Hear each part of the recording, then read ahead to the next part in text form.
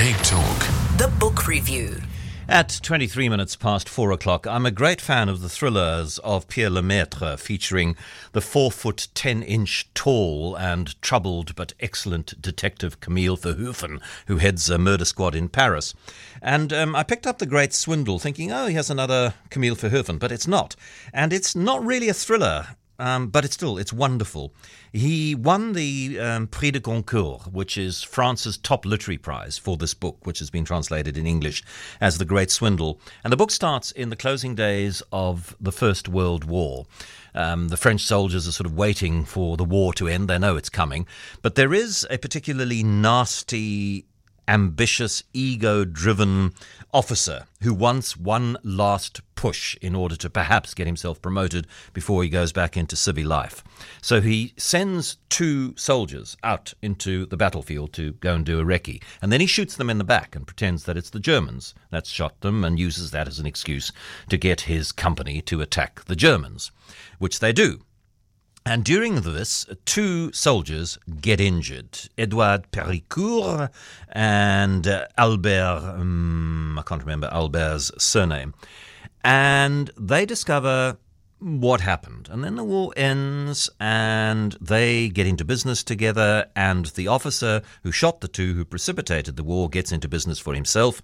He's Henri de Pradelle, trades on his heroic war record and aristocratic good looks to become a remembrance profiteer. There was this huge, and there was a genuine scandal about this. This part of it is based on truth, that there were all these bodies which had been buried on the battlefields, and they had to be unburied and given back to their families so they could be properly buried where they were identified. And there was an enormous scandal about, bodies just being shoved into coffins willy-nilly and no proper identification procedures.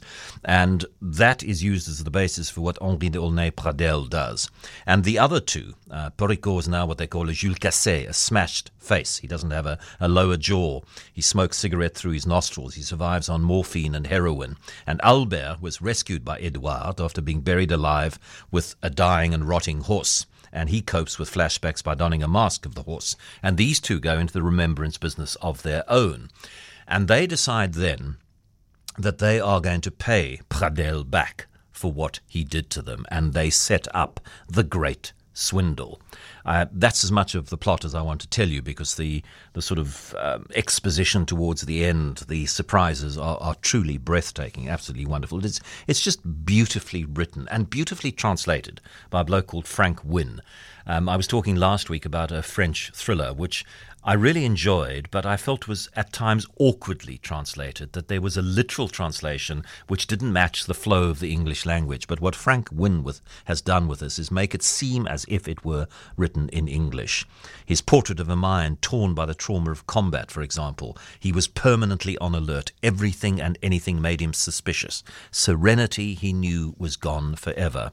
And the way that Lemaitre manages to balance tragic and comic in this. There's an enormous amount of tragedy in the aftermath of something as catastrophic as the First World War, but yet he manages to find in these situations almost grande guignol type comedy. It's a beautiful book, and quite easy to understand why it won the Prix de Goncourt in 2013. Sometimes, you go into exclusive books and you just, how many books are there and how do you choose? And sometimes I choose on the basis of cover. And the next book, which I'm going to review, I chose simply because on the cover are beautiful little illustrations of wonderful birds. Okay, it's got a nice title, The Atomic Weight of Love, so let me take this. And it's a debut novel by Elizabeth J. Church. And, she's not new in the world, but she's new to the world of writing. She was a lawyer for 30 years, so her writing was around legal briefs, but now she's decided to write a novel. And it starts with Meridian at the age of 87. writing, I cannot escape the beating of my 87-year-old heart, the constancy of it, the weariness of it. I cannot say with scientific certainty how many times over these many decades it catapulted with love or capitulated in grief. And then you go back and you learn about love and how it hurt her and how it thrilled her. Starts in World War II. She's an ornithologist to be at the University of Chicago, but while she's at the university, she meets a physics professor who goes off to join the scientists at Los Alamos in New Mexico to work on that top-secret wartime project, and she becomes, instead of a bright ornithologist to be, she becomes an unhappy housewife. She becomes disenchanted with married life. She is put off her PhD, and that breaks. And then years later, she falls in love again, this time with a young Vietnam veteran, and she has to say, right, what are the values of the choices that I've made up to this point in my life, and how am I going to change my life? And so it is a portrait of a series of nuclear American families with the focus on the expectations placed on women. Doting housewives, mothers who content in their roles, rebellious mothers. It's very cleanly and precisely written, with each sentence taking the plot and the characters a little bit further, exploring the limits of love and the spoils of love. And the exploration of Meridian's role in her relationships is very insightful and beautifully written. So it is, I think, an enthralling story. The Atomic Weight of Love by Elizabeth J. Church, published in paperback by Fourth Estate. And then the non-fiction book is, there are plenty of rapid-fire questions in this one. It's a book by Tim Marshall, who's a veteran foreign affairs correspondent, worked with the BBC. I think most latterly he's been with Sky for a while. And it's a book about flags and their history, called Worth Dying For, The Power and Politics of Flags. And there are lots of really interesting things about flags in it.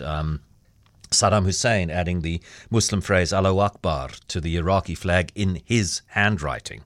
The opposition parties in Mozambique have spent decades asking the government to remove the AK-47 from the flag. It's the only modern weapon on any world flag. There's an interesting rapid-fire question. But the rifle was so central to the lives of the politicians who gained Mozambique's independence that it stays. After the 1994 Football World Cup, McDonald's had to withdraw hundreds of thousands of takeaway bags printed with the flags of participating nations because Saudi Arabia complained that they didn't want their emblem crumbled up and thrown in a bin. All these wonderful stories, but the stories of the design of the flags. Finland's blue cross symbolizes the country's lakes. The white background is snow. Austria's flag, red with a horizontal white stripe. That harks back to Duke Leopold V, who after a busy day's fighting at the siege of Acre removed his belt to reveal a clean section of otherwise blood-spattered tunic. And that's the design of the Austrian flag. Brazil, 27 stars. I didn't know this. This is another fascinating general knowledge question. The 27 stars on Brazil's flag occupy the same position in the sky that they did on the day the country became a republic. So these really interesting bits and pieces, facts, trivia about flags, but also it's more than that. It's about flags and how they become symbols for the way that nations behave. So it's more than just a collection of interesting miscellany. It's also an interesting explanation of patriotism and nationalism and the way nationalisms conflict. And it's absolutely fascinating. Worth Dying For, The Power and Politics of Flags by Tim Marshall.